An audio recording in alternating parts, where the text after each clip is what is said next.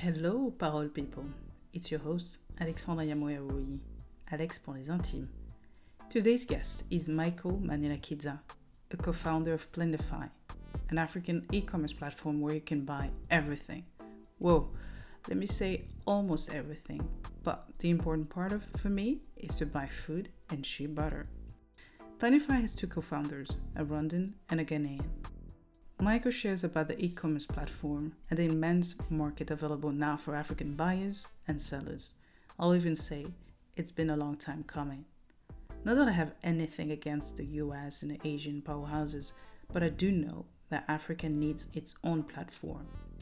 If you are one early listener, let me tell you that Plendify is launching something awesome this June 16th. I don't even know much about it, but I've received the invite and I can't wait to see the new features. For people who have asked me one-on-one, I've always said that I intend to build Parole so that Africans will listen to the podcast and learn about other Africans. I hope to see this platform being a reliable source of information and to inspire others to start or continue on building their companies or something. In saying this, I'm grateful to see how Parole is being listened to in 65 countries for now, and the avid listeners who are already listening the moment I upload an episode. And for this, I would like to thank you. Thanks for your feedback as well. In a less stressful setting, I know how much it is hard to build something new for fellow Africans when you could easily be listening to other podcasts. In this sense, I want to support Plendify. Why go on the app where I can shop on Alibaba or Amazon? I mean, the answer is quite simple for me. To support African startups, African sellers, and help build infrastructures that these other companies manage to build thanks to their customers. Thank you again for your support. So where can you find Michael? He's a tech guy, so Twitter and LinkedIn. I've been asked by some listeners who are ready to invest in the continent and wanted to know where exactly. For this I'll say, Africa is a huge basket, and depending on your interest, find your niche. Personally, I follow what is happening in the tech scene, be it in West Africa or East Africa. Tech means also agribusiness, fintech, edtech, you name everything that needs an upgrade. Voila.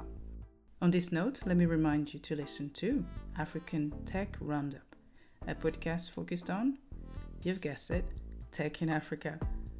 Go follow us on Instagram and Twitter, and my Twitter, Alex Woyi. Instagram, Parole Podcast. Do the whole social media thing. I'll leave it here. Enjoy.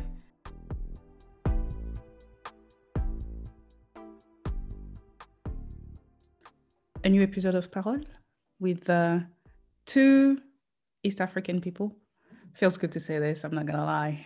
Because most of the time when I'm talking about payments and financial institutions, it feels like everything is happening in Nigeria, in South Africa, in Egypt, and sometimes in Ghana, which is pretty cool. But today I have a Rwand. Do we say Rwandese or Rwandan? I still say Rwandan. Say Rwandan, yeah. Okay. Who are you and why are you here? Thank you so much, Alex, for inviting me on your podcast. Pleasure to also be speaking to a fellow East African. My name is Michael Manilakidza. I'm the co-founder and chief operating officer of Plendify. Plendify is an African technology company, and we have offices in Toronto, Canada, and also Accra, Ghana. All right. So for our fellow East Africans who are like super present in Canada, let's just say hi to them because they're listening to Parole, that's for sure.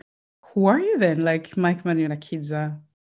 I'm a passionate of, how would I put it? I like anything that's a problem that I can solve. I like to think about the world as a unified place. I see the world glass half full. I mean, there are challenges out there. And also, I'm passionate about my continent of Africa. And I think, although I've lived in Canada for many years, in terms of being there, I love Canada and everything it has to offer. And I think what I've learned and also what I've been able to see is that there's potential in people, there's potential in changing the future. And also, I think we're at the precipice also of African countries really transforming themselves on the global stage. And technology has become an enabler, and I'm quite passionate about what that can do for small businesses and also individuals alike in terms of giving them access. I mean, it's the fastest growing continent.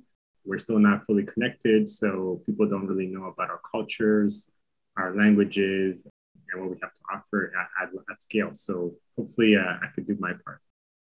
What was your journey that brought you to Canada? Because I remember you telling me that you lived in Burundi, the greatest place on the earth, yeah, after heaven.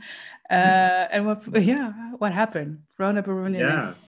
I mean, as you're well aware, there was a genocide in Rwanda, but I was born in Burundi, and I lived part of my life, my childhood there. It was great memories, and then we moved back to Rwanda after the genocide, and for a couple of years, that was phenomenal. And luckily, I got to keep back in Rwanda as well. And then my parents decided that they wanted us to study abroad, and we came to Canada. And I've been here since 1998.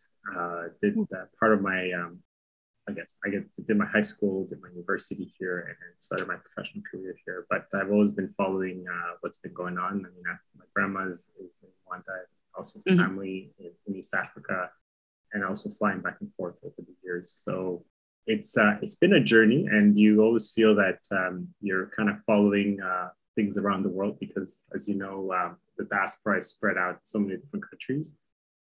So you always have a connection, and as people, as we celebrate different life moments, we always share our culture in terms of food, in terms of stories, and so I'm still quite connected, but Canada is home as well. Yeah. So made a lot of great friends here, learned a lot, enjoying being in those two places. Do you still speak French? Oui, je parle français. Just trying to put people at ease every time with that question. Je parle très bien français, mais je pense que des fois, je peux faire des erreurs assez de base, donc je vais éviter je vais dire comme chacun, mais je vais dire beaucoup de Français font beaucoup d'erreurs, donc il n'y a pas de mal. Donc du coup, tu dis que you love Africa. Everybody here and there, I hear everybody talking about that, but you're living a pretty awesome life. You're doing I don't know, let's just say you live in Paris and you're doing well, and you say, yeah, but I do love Africa, and I know that I travel back and forth there. I see my parents, I see my cousins. So what are you doing for the continent or for the country? Because let's just be honest, 54 countries. I totally forgot at some point that South Sudan was a country. At some point, I have to be honest. How do you explain to yourself first and then to others, like, I'm living in Canada, I'm living this work, and I'm really going to focus on, building something great, because that's the whole intention. Let me do this for my living, and I really believe in it. That's a very, I think it's more than one question. It is. That's but I'll maybe try to tackle it in the best way that I can. So professionally, I come from a background of banking and finance. So I followed things that happen around the world in terms of investments, in terms of how technology has become sort of what we used to call the industrial companies. So industrial revolution that happened, and now it's like the technology revolution where somebody can build a platform and then all of a sudden there's billions of people using it around the world. So it's democratized access and it's created opportunities that before were not even available. So when I think about the continent and also how young it is, people are adapting to technology faster. So it enables people to work in a borderless way. So you could be working with someone in Russia, you could be working with someone in South Africa, you could be working with someone in Australia. Now the borders have slowly come down. And of course, we just went through a pandemic that kind of created this huge forced learning on everybody, even those that were in the villages that were completely disconnected. Well, how do you tell them that there's a vaccine available? How do you inform them that there's lockdown procedures that are changing? You can't really do that by word. You have to use technology. So although you could say that I'm here, I mean, I've been in Accra and Ghana where we do most of our work. physically many times and for an extended period. But although you could be in another country, you could still create impact because now the world is kind of like the borders have kind of, the walls have come down a bit. Yeah. And people have adapted. So there's been an acceleration of hyperconnectivity. And for the most part, it's been good in that sense. But of course, we can't say the pandemic has been positive because it's disrupted people's lives and it's created a lot of failures and business challenges for individuals and also have lost lives. But on the continent now, people that are building, they're not building just for one country. They're actually looking at how do we solve this for many African countries at the time. Meaning that you can force everyone to speak English or force everyone to speak French, but it also means that there's something in the way you can create a tool or a service that can serve many people at a time. So that allows me and I guess other people that are thinking of how I can set up a business in Vietnam, set up a business in Brazil. How is it that I can do it while still being connected to maybe where I am? And it's become possible a lot more than I could say maybe 10 years ago. So that honestly is the only reason that I'm able to do what I do is because of those new tools that are available. All right. Can you give, because you said your background, your studies is like in finance. Can you give us the moment where you're like, I thought of this idea? Was it in high school? Was it in university? Was it like during your professional life? Yeah, that's a great question. Frankly, I think if I go back to my youth, I've always been interested in anything investment related, and I had some knack for numbers, so I ended up going to York University, studied business and finance. So I graduated there in 2010, and I straight away went into banking. I worked for Edward Jones, which is a US-based investment firm, and then progressed to working at BMO, and then finally spent about almost a decade at Desjardins, which is one of the largest French cooperatives in Canada, but they also have clients across the country in other provinces. So they have about close to just over 6 million clients. And essentially, I worked in a space where I was always exposed to investment opportunities that people talk about emerging markets, frontier markets. But at the same time, I always knew that as much as people talk about China and India, there's also back home that's an opportunity, but it's still a place that a lot of people don't understand. And of course, it means that when people are thinking about investments, they're also looking at businesses and business ideas and those innovators that are doing things. So I started following more and more people that are doing things so to really understand what is actually happening. We're still in the very early stages. We're nowhere near what you hear about in China and India because those are countries, number one. So we have 54 countries on the continent, of course. So that's why you maybe hear more about it from Nigerian startups, maybe South African startups. And then I have a friend, his name is Bosaki, who's also my co-founder. We used to talk about things that were possible back home. He's Ghanaian.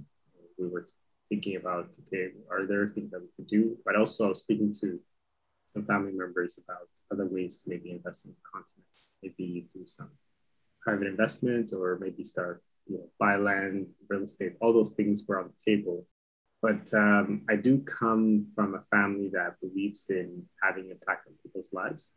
One thing that people don't know much about me is that because of the genocide in 1994 in Rwanda, we actually started a family charity and we raised over $30,000 to help over 240 children have access to secondary and primary school over a period of a decade. And it was led by my mom, my grandma, and my sister. My sister was the spearheader of that when she was in high school.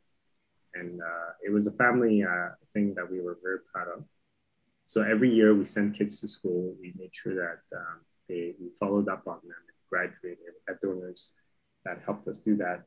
So it was a very tasking effort, but how do you marry, business and impact? So I think the answer was technology. And when I came around to talking about how we can use technology to make impact at scale, obviously while still doing sensible business, that's how kind of my company came to be. And now we're really looking to, we talk about scale in terms of the number of people across multiple markets. So, and I think that's how I came around to this. Yeah. Ghana and Rwanda. You guys are thinking about this idea, Plentify. What is it for someone who's just discovered what it is? Yeah, that's a great question. Plentify has gone through some evolution, but at the core of it, Plentify is an African technology company. And we're at a mission to solve problems for small businesses. We do that by operating an e-commerce marketplace that is called Plentify B2B Marketplace. That marketplace allows buyers to discover African suppliers. Currently, you can discover Ghanaian suppliers. And there's a big challenge where if you're trying to buy supplies, or whether you're buying a retail quantity or wholesale, there's a lot of friction in the transaction. You either can't get a hold of the person, you don't know how much inventory they have, or also you can't trust whether if you pay them, the money is actually going to be delivered with the goods. And unfortunately, even though e-commerce is still, you hear a lot about new e-commerce platforms, customer service is very, very poor. Mm. So you have all these factors that kind of make it a challenge for someone even outside of the continent to say, how do I start a business when I can't reach all my suppliers these days? So there's so much friction that it can sometimes make it hard, or maybe dissuade someone from going about their business. And when you look at people that are trying to start a business, they have a time crunch. So they have so much time to allocate to so many things. And the last thing they want is to spend months looking for a supplier, a reliable supplier, and also having to have payment issues and delivery concerns. So what we do at Plentify is that we allow a buyer to find the suppliers that we have on the marketplace who we've brought on by verifying them and bringing their items onto the platform. And then the buyer can either buy retail or wholesale quantities. And wholesale buying online is very new on the continent. I think it's like scratching the surface, but the B2B space on the continent is about $3.5 trillion over the next 5 years in terms of growth. So there's already transactions happening, but they're all offline. So that means you have to call a supplier, go visit their warehouse or their shop, or maybe just trust their word that they're going to bring you the supplies that you want. We're trying to digitize that so that it can be easier for anyone to access suppliers for their business. But we also realized along the way is that people outside of the continent are looking to invest in the continent, and they want access to those suppliers as well. So we kind of broke the mold of payments in terms of access to those suppliers. So if you are abroad and you want to buy supplies for your house, or you want to buy supplies for a business that you're starting, you can do that basically on the go, like you would, you're managing a business, maybe you're in 2 different countries, you didn't have a chance to meet with the supplier. Okay, if they're available on our platform, you can place the order, maybe even place a special order. Our customer service team will help you figure out exactly what you want. You make the payment, and we coordinate the deliveries to your location. So it creates transparency, access. It saves a lot of time to businesses that are really crunched for time, and also individuals, and also it creates trust. Until a few years ago, you look at it, you go to a website, and then the website is outdated, or there's no longer, the contact number doesn't work, the number switched off. So you don't even know if that supplier is still in business. You don't know who you're talking to. Sometimes there's no information on the person who you're looking to talk to. So it's hard to make cross-border transactions with businesses. And given the impact of COVID and the adoption of technology, it shouldn't be that hard. It should be as easy as the technology is available, but the trust factor and the platforms are still being built, including ours. I'm going to ask a question that sounds so European or Western.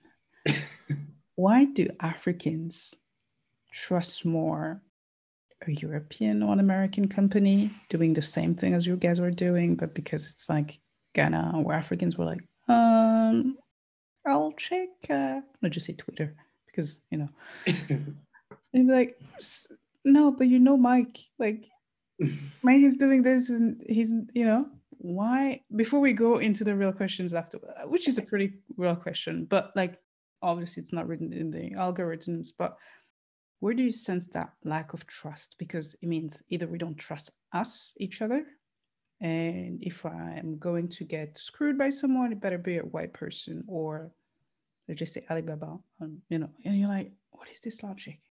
Yeah, I don't blame them. If you look at e-commerce, it's very nascent. You know, we tend to assume that those platforms have built presence on the continent, but they haven't really. When you order from them, you pay duties and sometimes you have to go pick it up somewhere, right? It doesn't actually come to your doorstep. So there are a lot of, we have to give it to the innovators already that are doing it, but there are not a lot of Pan-African platforms to begin with. And also, people like to see before they buy because so maybe they're not sure exactly that maybe the information isn't sufficient, right? To say, okay, this is exactly like what I'm going to get. There has also been at the government level or at the country level, the rules and regulation around online businesses are still being formed, right? Consumer privacy, things like that are still being put in place. So you could say the digital infrastructure is still very nascent. Even sometimes technology moves so fast that the governments or the officials in charge of different categories are still catching up to it, right? I mean, we saw that with fintech. But the nice thing about the continent is that we can actually leapfrog into new technologies, right? Into new ways of making of paying or buying things. And because of that, I think the adoption will actually speed up, kind of like how it happened in Asia, where the bigger platforms kept innovating and then kept growing. And now pretty much everyone is on it. And also the cost of data is quite high. So you would assume that someone who's in North America can browse for 4 hours, right? And the cost of data will be affordable. But if the same person is budgeting their data for their video content, their more important things, and now they have to do it for e-commerce too, it won't make sense. So Facebook had to come out with a lighter version of their app, right? Because it was too heavy in terms of it consumed a lot of data. What we've done is that we've made our app work offline a little bit more. So it saves a lot of data when you're offline. And also we're building a USSD equivalent platform, which means that if you don't have a smartphone, you can also still access the suppliers using a shortcode. So there's where we are today with technology in terms of just the development of it, the adoption, and also trusted platforms are still early days for many. The cost of data is another factor, and then just the education that, okay, if you buy this, you can actually buy this online, and learning how to search for things. And Yeah. if you go on Google and you look for suppliers, majority of them don't even list any product they sell. So you'll find them in a directory and you don't know exactly what's available. So those are the challenges. So the businesses themselves also have to adopt technology, for people to say, okay, well, I can buy from them and maybe I already know them. So even the most popular brands, some of them you'll find they don't have the ability for you to pay for them online. Interesting. I'm going to give you this example, and it really struck me when I saw your website, because I think it was last year or a year before. A friend of mine had been to Ghana. She came back for a couple of days, and then she brought me cocoa butter. Super excited. I was like, yes. And she brought me like 3 or 4. Not even joking.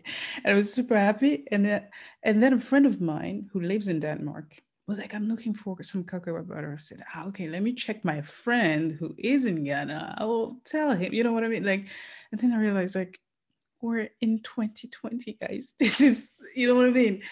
A funny thing versus what I saw like a couple of days ago on CNBC. It was a CNBC video that I saw how the COVID, the pandemic changed how home buyers. We're not talking about cocoa butter, but like people are buying homes that you saw once or twice on Instagram. And I'm like, see, guys, Africa, we have, yes. So if I want to buy something, let's just say, because I'm Burundian, frito, some arachide, cacahuete, and things that I miss back home, I go online and I'm like, I live in France, so I have a French debit card and I have all these things, and I'm like, oh, where do I start? How is this going to happen to reach me back in Lyon?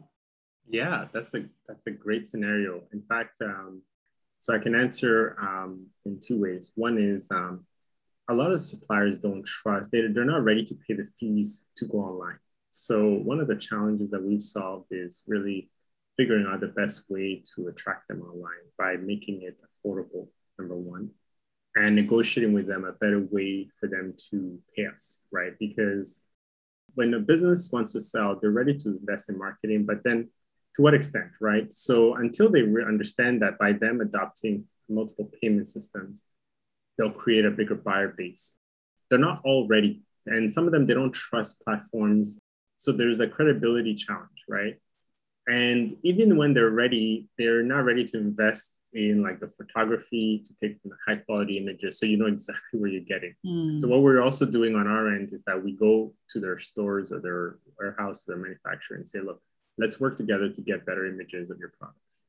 So there's a lot of work that's done offline to actually get a business online. I think we assume that when you see things online, it's like automatic, but you have to take nice pictures. You have to get the measurements, the dimensions, all the details have to be ready for you to really sell online, right? I mean, you can trust that the brand is doing the right thing, but people want those details. So platforms like Alibaba and others like Amazon, they've had decades to build this know-how. And the suppliers that sell on those platforms, they've also picked up on what they require in their expectation. The other part is setting the expectation of what the buyer's expectation is, right? In Ghana, and I'm sure in Burundi, someone that wants to order something, well, at best case, a week is really good time to get it, right? I mean, I'll take that. Right? But like, you know, when you tell a buyer in North America a week, they're like, what? That's like a century from now, right? So, and I'm sure in Europe, right? You hear startups that are doing like 30-minute deliveries, and I'm just like, wow, I wish we could do 30-minute deliveries.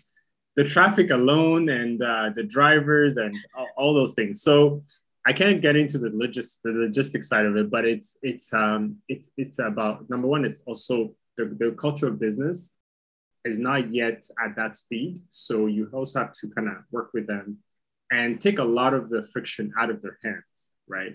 The more you tell them to do, in our experience, the likelihood they're less likely to come online, right? What we've noticed, for example, is that we'll start a conversation. To onboard a supplier, it takes anywhere from a month to a year.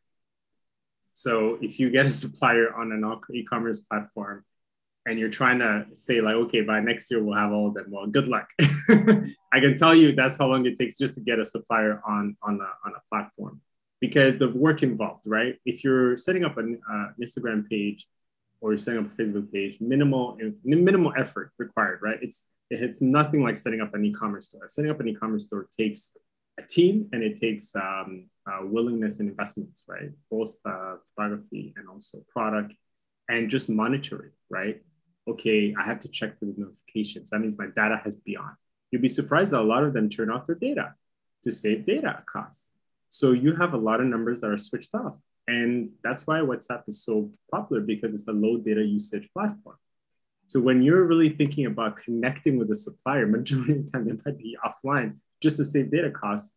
And these are the realities of the continent that you just have to appreciate and not maybe say, okay, well, why don't you just absorb the cost? Well, they have other expenses too. So they're just trying to manage, and it's not their fault, right? The telecom companies do charge quite a bit for data. So those are the details that are not visible to you online.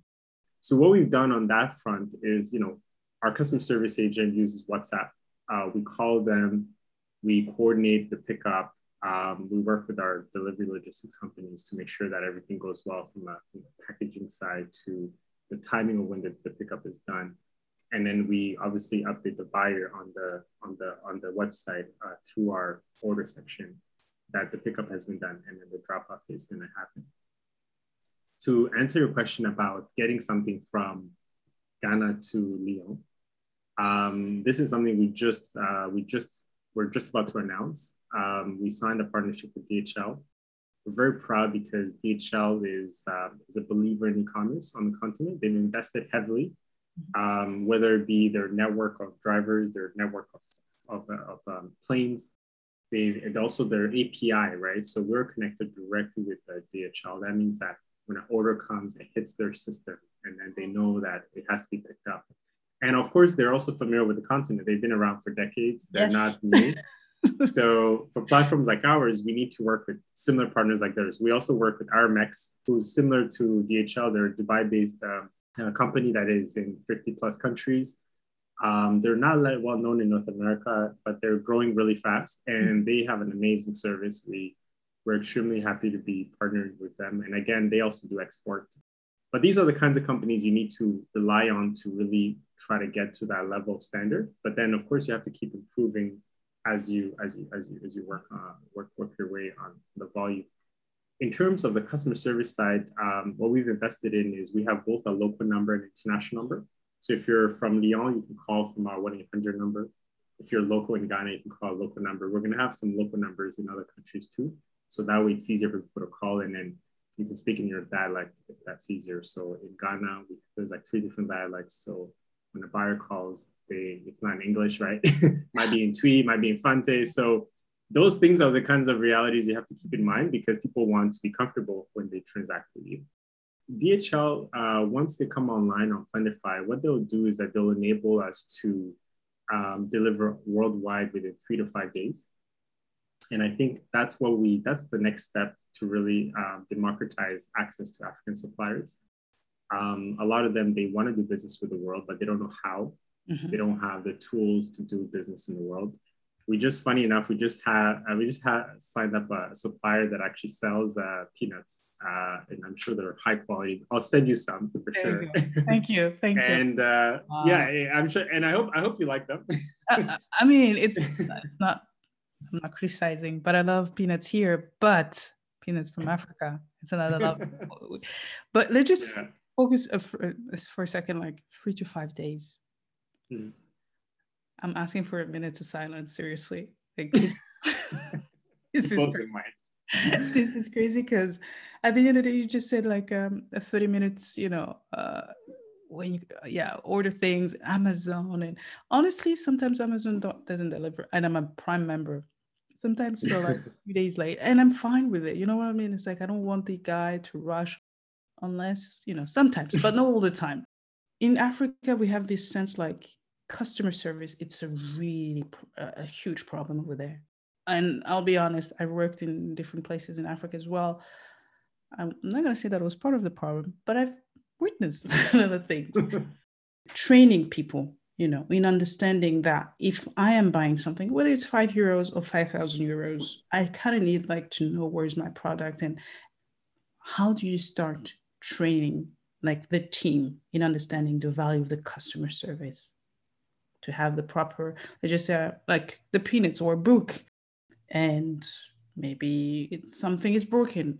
It's not like, oh, it's fine, it's okay. You'll leave. You're like, no, don't say that. Yeah, it's a work in progress. But in terms of our system, what we've done is every customer service agent we have, we run 2 shifts right now. Number one, they follow a greeting process. So they follow standard customer service greeting. We actually call and message our clients right away. Once you join, there's an automated messaging system. We also have a chat system, so you can chat with us anytime in the app and online. So if you have any question, you can send us a message and then we'll help you resolve it. We also have a refund policy. If you're not satisfied, you can get your money back on the same card. And speaking of the European debit card, we're actually integrating European debit cards in our system. So right now we can accept European credit cards, but European debit cards are probably going to be available in the coming weeks. So in terms of our payment systems, we have partners that handle that. So we can't be experts in all. I mean, of course, marketplace requires different technologies to do that.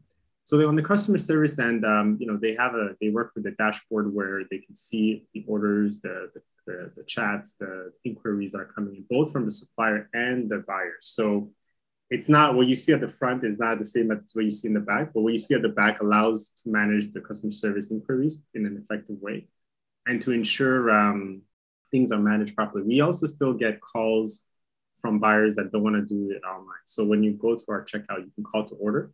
So you can call and place an order, and then we'll actually send you a payment link to pay with your preferred payment system. So whether it's mobile money or it's card. So it's a way to still manage sales that are offline while bringing them into our system, because you can't overnight change people that are 95% of the economies on the continent are still cash, if not 98%. Sure.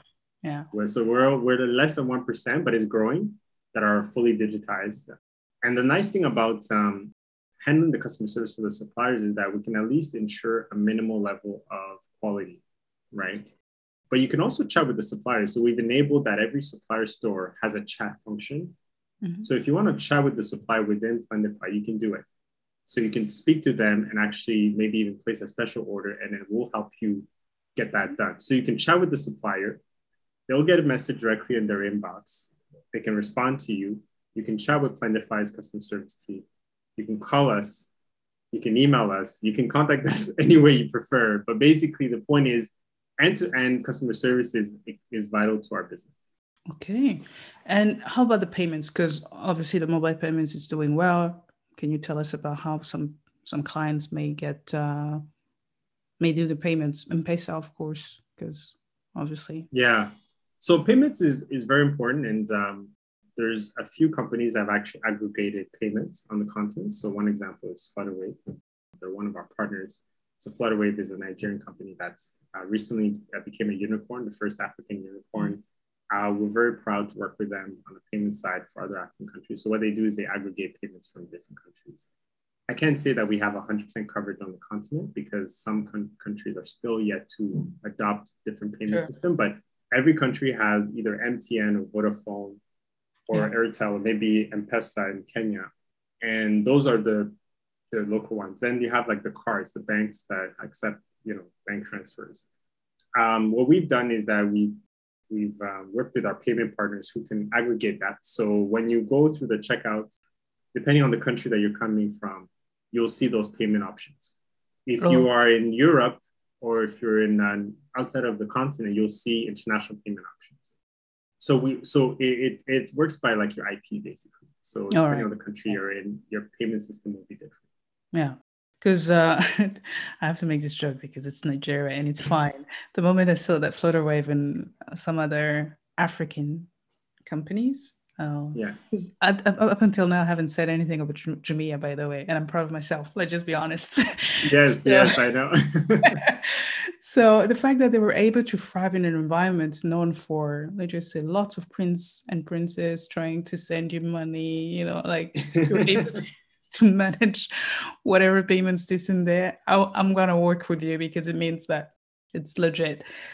How about people who are like, on one side, I am that person who used to criticize or be skeptic. Let me not use criticize, and then you realize digital payments are so much needed. You know what I mean? Like the pandemic did help a lot of things. I have an Apple Watch, but I'm not using the Siri. I'm not using Apple Pay. I'm like, nope, I'll use my credit card, my debit card, and I'll use cash. That's who I am. But I know there's some instances that I may be like, oh, I've totally forgotten my wallet. Let me use this Apple Watch. In Africa, I'll freak out. It's just a reality. How do you try to instill to Africans and tourists, actually, because it doesn't mean there will be only Africans buying there, to be like, okay, some people may have your numbers, but privacy, my friend. That's why so every payment company that we work with, payment system has PCI compliance, right? So all your information is secure when you go through payments. What's important for us to manage is obviously make sure that the customer gets what they want, and then if they're not happy, they get a refund. So obviously they have to be refunded back into those accounts. So every payment system has like a dashboard of its own. We can manage refunds automatically. We don't need to do a lot of extra layers where sometimes we have to call them, of course, to rectify things and also see how best to move forward. Privacy is very important. Security is very important. Everything that we do is encrypted, whether it be on the buyer side or on the supplier side. The thing with payments is that it's being adopted at a faster rate when it comes to mobile money, but the continent still has a lot of unbanked people. So we found a lot of our smaller suppliers, they want to be paid out in mobile money. And even some of our buyers, they prefer paying with mobile money, even though they have card. It's faster, it's more efficient. You'd be surprised. So bigger companies, they work with cards, right? So but then cards are not very popular on the continent, but for people who have established bank accounts and bank services, then they use cards. Luckily now there's even QR payments that are coming out in Ghana. Ghana is actually taking the lead in QR payments, which is very exciting because we want to bring QR payments to our platform as well. It just makes it easier. It's also more low cost for small businesses because they don't have to carry like a POS machine, right? So when you go to see your store, they just have like a printed QR and you scan it and you pay. When I was in Accra, I used to go to the market and then just say how much things was, and I would type in the mobile Monday number and transfer the money to their mobile number, and that was it. That was it. No cash. I actually did not carry a lot of cash. I think that's at $200 when I was there for more than 6 months. So on me at any time. So the taxi drivers accept mobile money. A lot of places you'd be surprised, and I know in Cote d'Ivoire and other countries, Orange is there. They process mobile money too. So the challenge is we have to build two things. One is we always have to work very, very hard to keep fraud and things outside of our ecosystem. That's like a job on its own. And also at the same time, when we process payments or payouts, we have to make sure that we do it securely, which is why we use a third-party partner.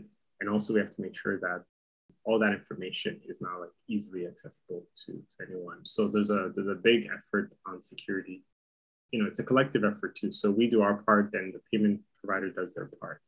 And I think over time, of course, the trust will improve for everybody to work with different platforms.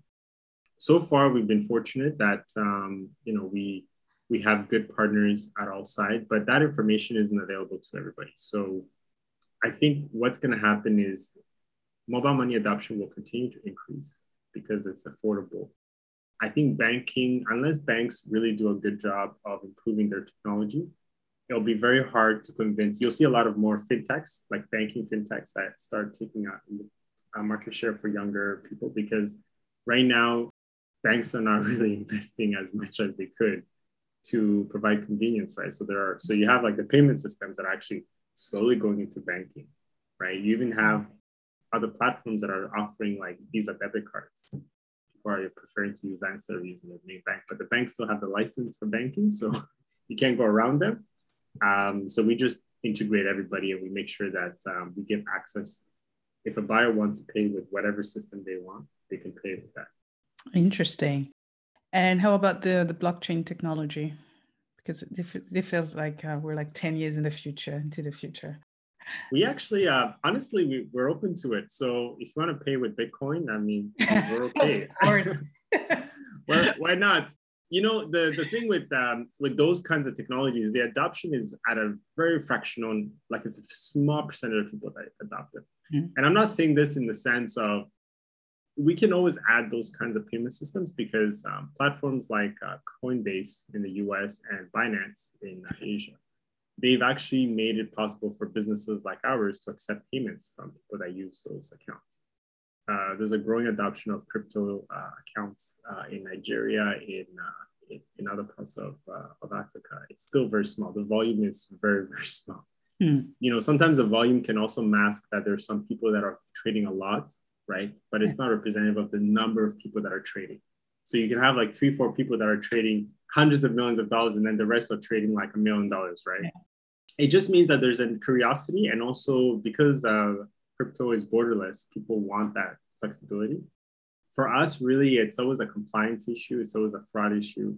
As long as we're working with a company like Binance or like Coinbase, and we've done our checks that, okay, it's safe to integrate with that, and you already have an account there, just like you already have an account at a bank, we're happy to consider that. We haven't done any decisions yet, but it's not something that we're an e-commerce marketplace. Our job is to serve buyers access our products and services from our suppliers.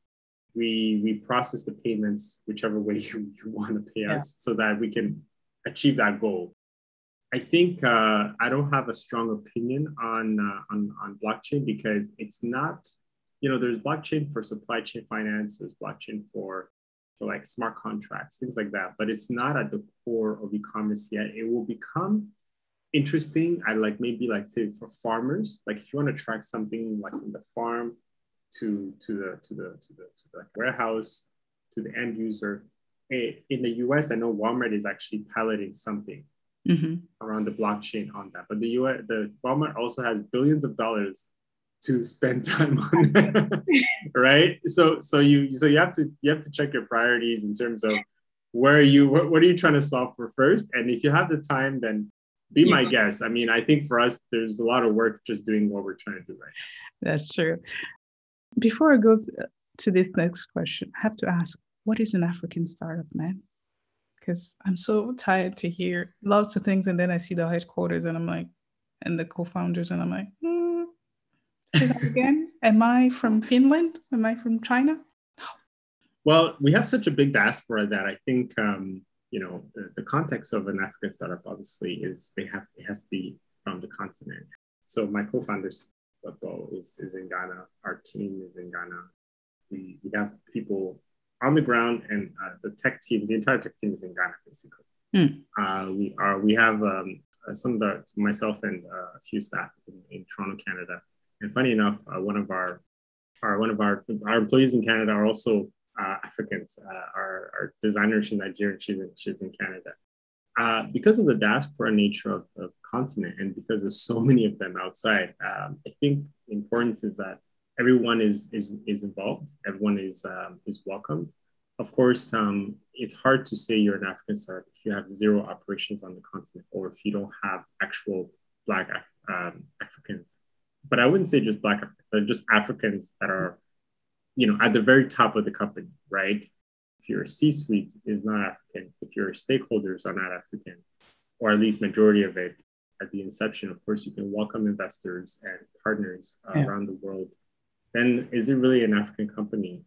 The thing with headquarters is that it's a matter of investor appetite. It's a matter of also access to capital markets. We don't have big stock markets. So if you want to go public, I mean, your options are London, Hong Kong, Toronto, New York, right? So we're still developing so many different areas to give access to capital to businesses that in the US, they might get shafted for not being African, but really and truly, they have access to capital markets. They have investors that are interested in the business.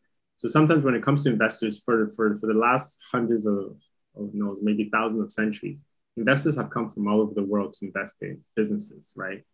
So I think as long as you're solving for African problems, and of course, you can go global. You can call yourself a global African company as well, because you can be solving for global problems, but also solving for local problems.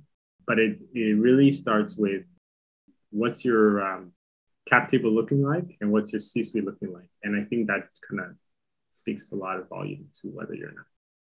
Wow, to me, we're looking at you.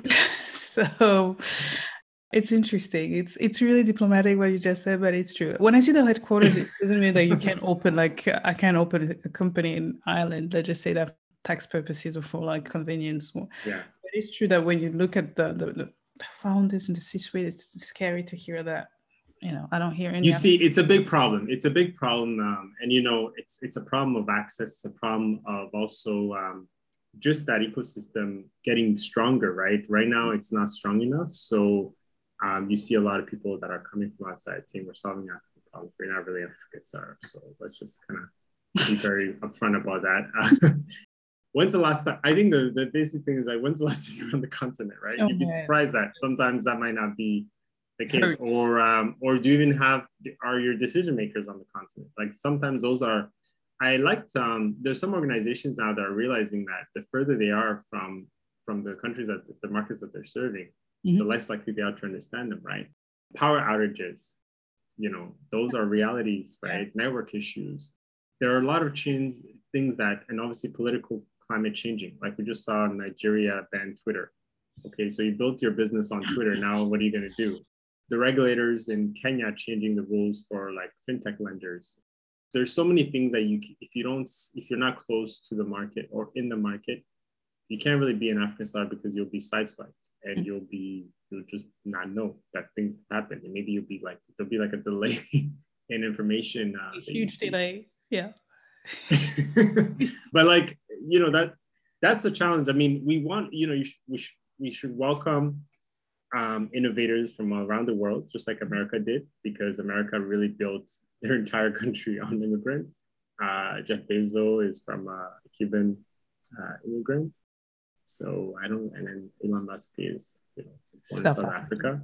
Thank you very much. So I think people forget, you still need to be welcoming to really build giant businesses. So to me, the market is there's so much work to do that more people should. But of course, if there is some negative comments that are made that are not justified, such as there's no talent, which is completely false, that there are no, like you can't build a talent, those are the kinds of things that irritate people because in fact, our first thought was we cannot build a talent outside the continent. We have to build it locally and we have to build capacity locally. So those are the kinds of things that infuriate people. And also, it also infuriates them that they don't recognize that at the C-suite, you can have an African leading global tech company. Yeah. And with your company, how did you get your funds basically? Did you go to the bank, which I'm pretty sure you didn't, because not even sure if banks understand at this moment the power of like a startup. Did you go to a VC? Was it an African one?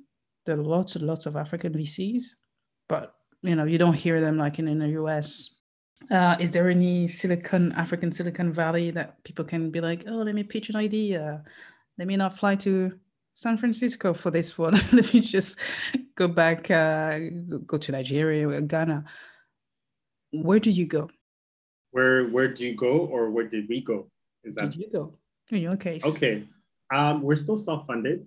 It's not easy. So obviously, family.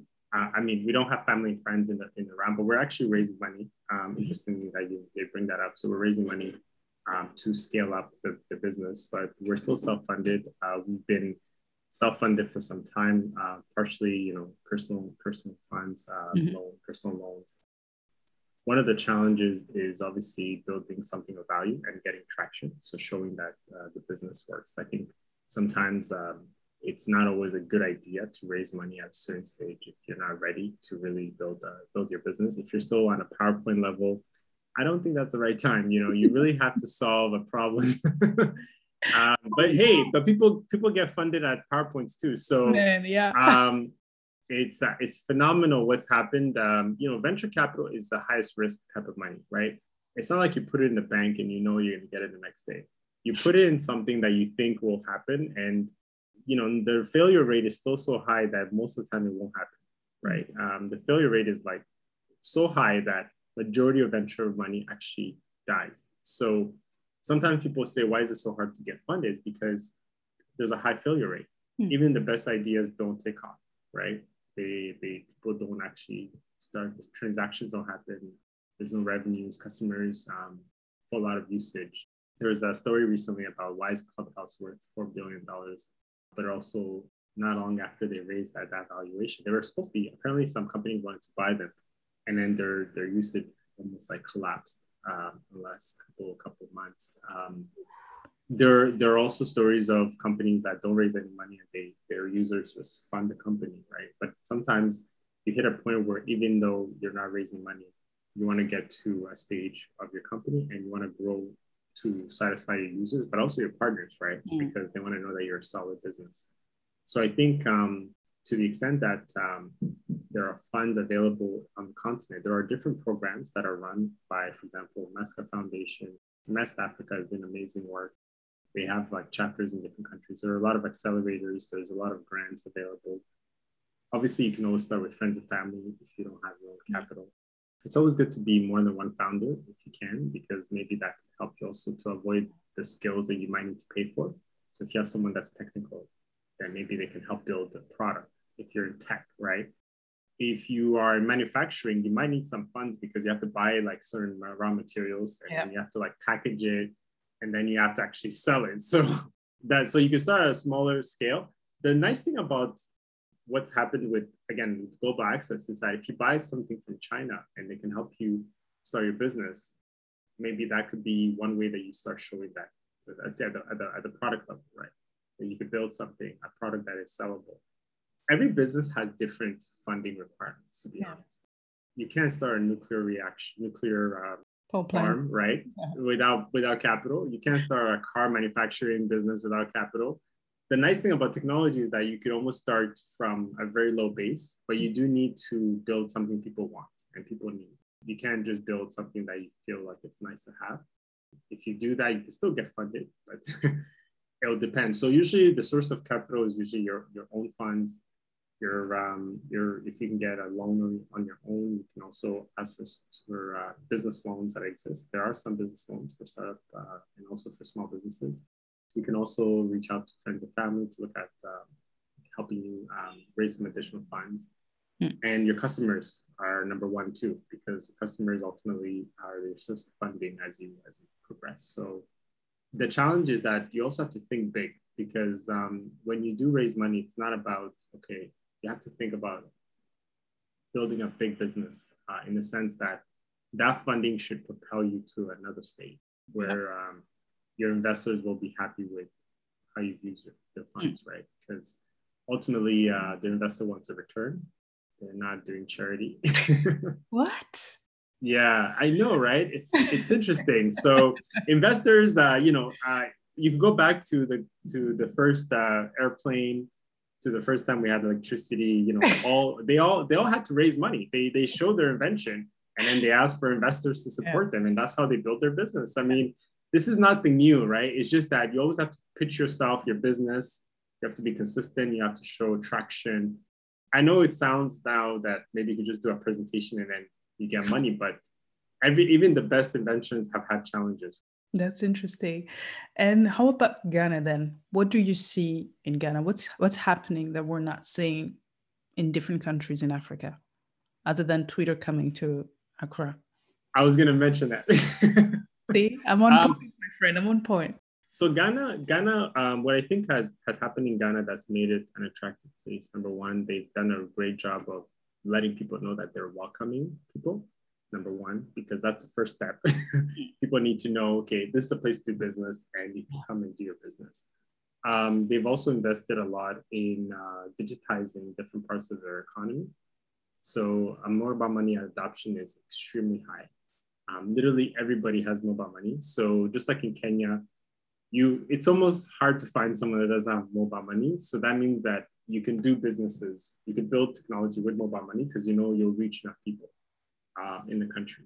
Okay. Whereas if the adoption is still low, it's kind of hard to imagine how you can reach that many people, right? So we can confidently say that mobile money penetration is in the 90% in Ghana, just like in Kenya, which means that if you build a business and you only accept mobile money, you're going to reach majority of people.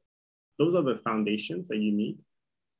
They also have recently, the ID system is quite robust. So if you want to do some verification on the business or on the individual, you can do that in a digital way. So that at least allows you to validate basic information like, okay, is this a real ID? Is this a real business registration number? So if you're dealing with suppliers, you want to know that those are legitimate businesses that are online. So, I mean, I can go on and on things. There's obviously their own challenges that they have. And what I really love that I maybe didn't talk about is they have a digital address system because their Google map isn't up to date. Every business actually has a digital address system that is run by the government, which means that they need that address system to get a passport updated or to open a bank account. So we use that as a way to map out both the buyer and the supplier. So we always know their geolocation, and it's a government system that they built, and it's actually integrated into our system. So it's something we haven't seen in other markets, but in Ghana they have it, which makes the world so much easier. So we can even do same day delivery if you order before 11 a.m. In Ghana. Ooh, so meaning they're the first African country doing so? I don't think they're the first. I don't want to make an uninformed comment, but I'm just saying that their digital address system is it's a law, number one. It's in place. It's been in place for 5 years. And different businesses are using it now to validate the address of the individual or the business. So it makes it easier because the address system is one of the biggest challenges on the continent. Wow. And what about Rwanda then? What is there? What do you see? What is I think Rwanda has the same ingredients of success. I'll start with the first one, which is they told people that they're open for business. Again, you have to look at the basics because before you do business anywhere, you need to be welcomed. Otherwise, it's kind of hard to be like, I'm going to go fight with them. So businesses are always looking for the greener pasture and places where they can thrive. So before you make an investment, you want to make sure that obviously that investment has the right ingredients, right, to do well. So I think the enabling environment is important. So far, with our interactions with different stakeholders in Rwanda, we've been very well welcomed. So we believe that being a Pan-African company is also important. So I think going beyond the borders of Ghana, it's important, and also connecting faraway markets. Obviously, the West African market is key to our strategy as well. But I think our value proposition could extend to connecting faraway markets as well, because of the fact that the delivery service will be the same anyways, regardless whether you're in Ivory Coast or you're in Rwanda. So we're not worried about that part. But the enabling environment, they've also invested in technology. Again, some things are digitally found. So we always need digital data to build a digital business. And you need the enabling environment where people are willing to adopt that technology. And there's a concerted government push to encourage people to adopt the technology, because that way, you know that everyone is going to the same objective of helping people thrive in the digital economy. All right. I heard I think she's from Cameroon. She told me one thing and it made me laugh for like an hour. She said, Paul Kagame, with the accent. It's like, Paul Kagame is the best PR of Africa. And I was like, true, my friend. True. Now you say Rwanda. They just had basketball, right? The basketball African League. Yeah. And it's like, they're doing some great stuff over there. But Burundi is still the best country, but it's fine. I know. What is your next step then? What is your 5-year plan? Technology-wise, it goes so quickly. Maybe when we talk in 6 months, we'll be like, so we just bought a satellite and we're doing all these things. What's there? Yeah, that's a great question. I think technology-wise, we do have a roadmap to keep building a robust platform to scale the platform in terms of bringing on more suppliers. The roadmap really is to deepen our relationship with our suppliers, ensure that we remove friction between the process, right? Things like real-time inventory, things like ensuring that we work with them from a packaging point of view, from a delivery quality time point of view, from a customer service point of view. Those are all the basics. But I think if we look out 5 years, we will likely be in multiple markets.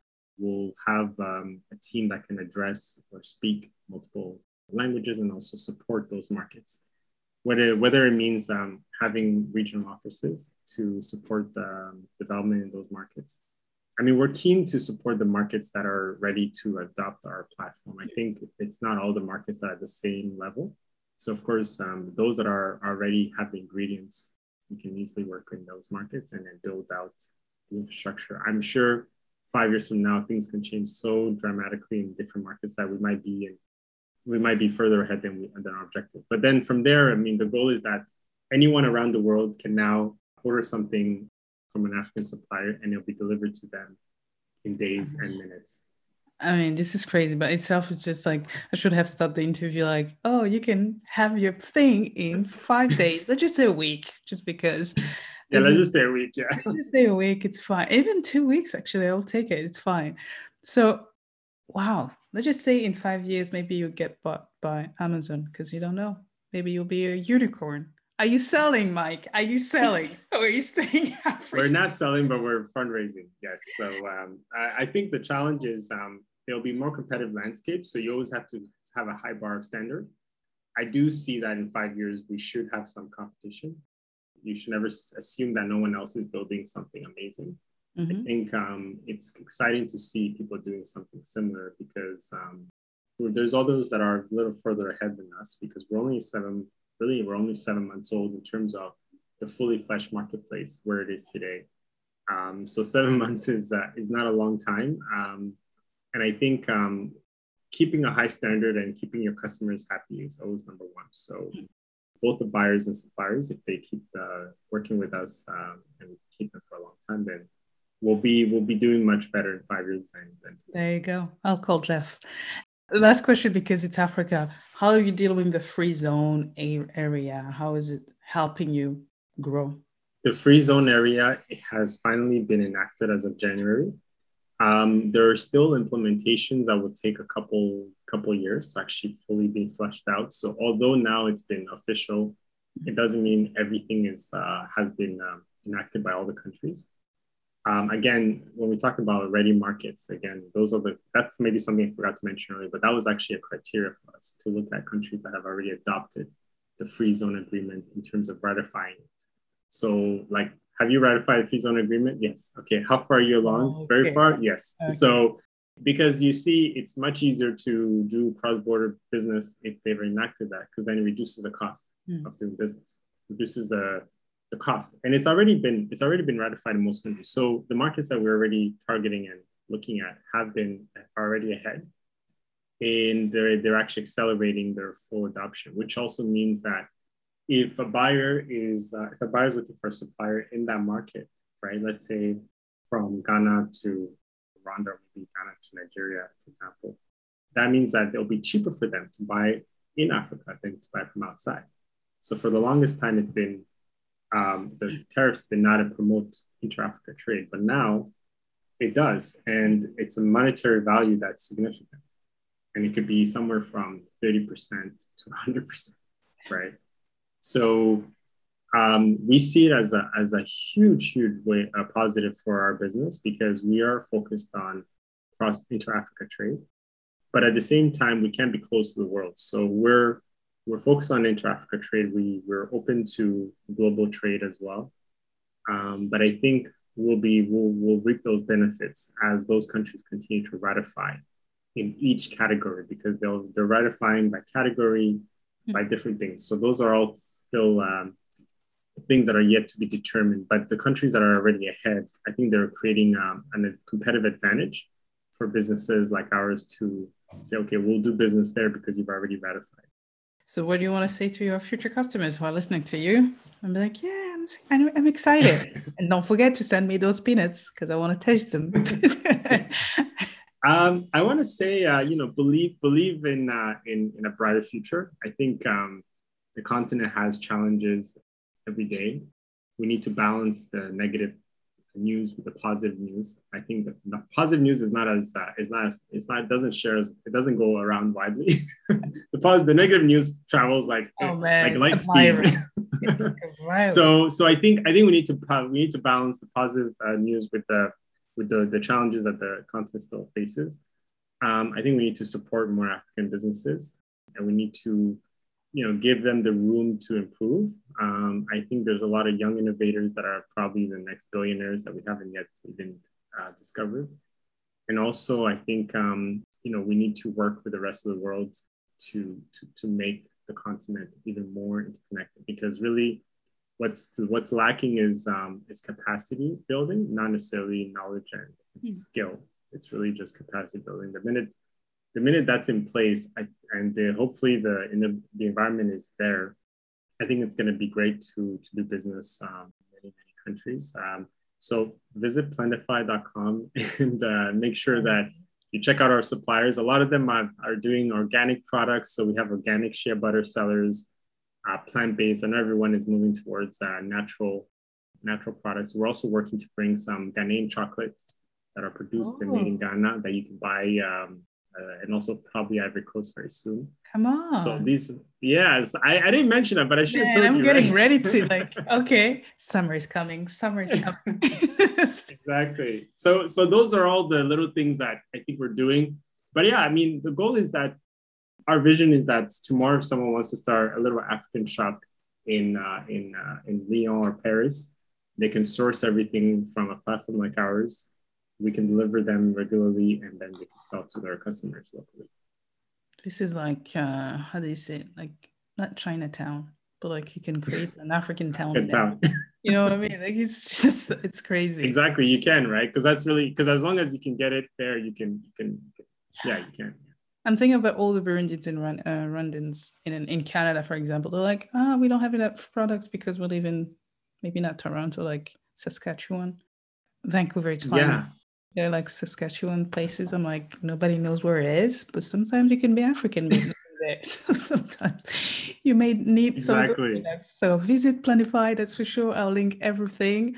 Thanks Yes. very much for this time because not only am I learning a lot about what's the possibilities are able, through technology and everything, but it's always really interesting to speak to the founders and kind of have the vision because when you read the magazines and you read journalists, it's always exciting. It's like this kind of wave and it's like everything is happening in Africa and people are like, some people DM me, they're like, where are all the opportunities? I'm like, have you listened to the previous episodes?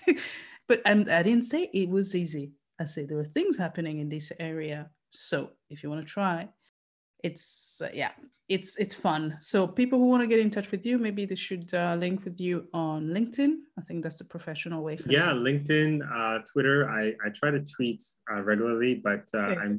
I'm not as proficient. So, but I'm on Twitter, I'm on LinkedIn, and yeah, happy. And if there's anyone who has a business or knows someone who has a business owner, I can also share my email. They can email me. We definitely want to hear from anyone who's got a challenge and who we can probably help solve the problem for. That's great.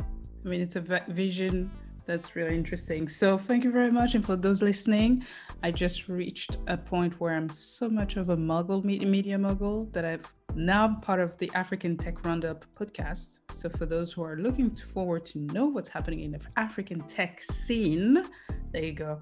E-commerce, finance, real estate, whatever, it's all there. So thank you very much for this time. And I'll see you on this future episode. Thank you. Thank you very much, Alexandra. Cheers.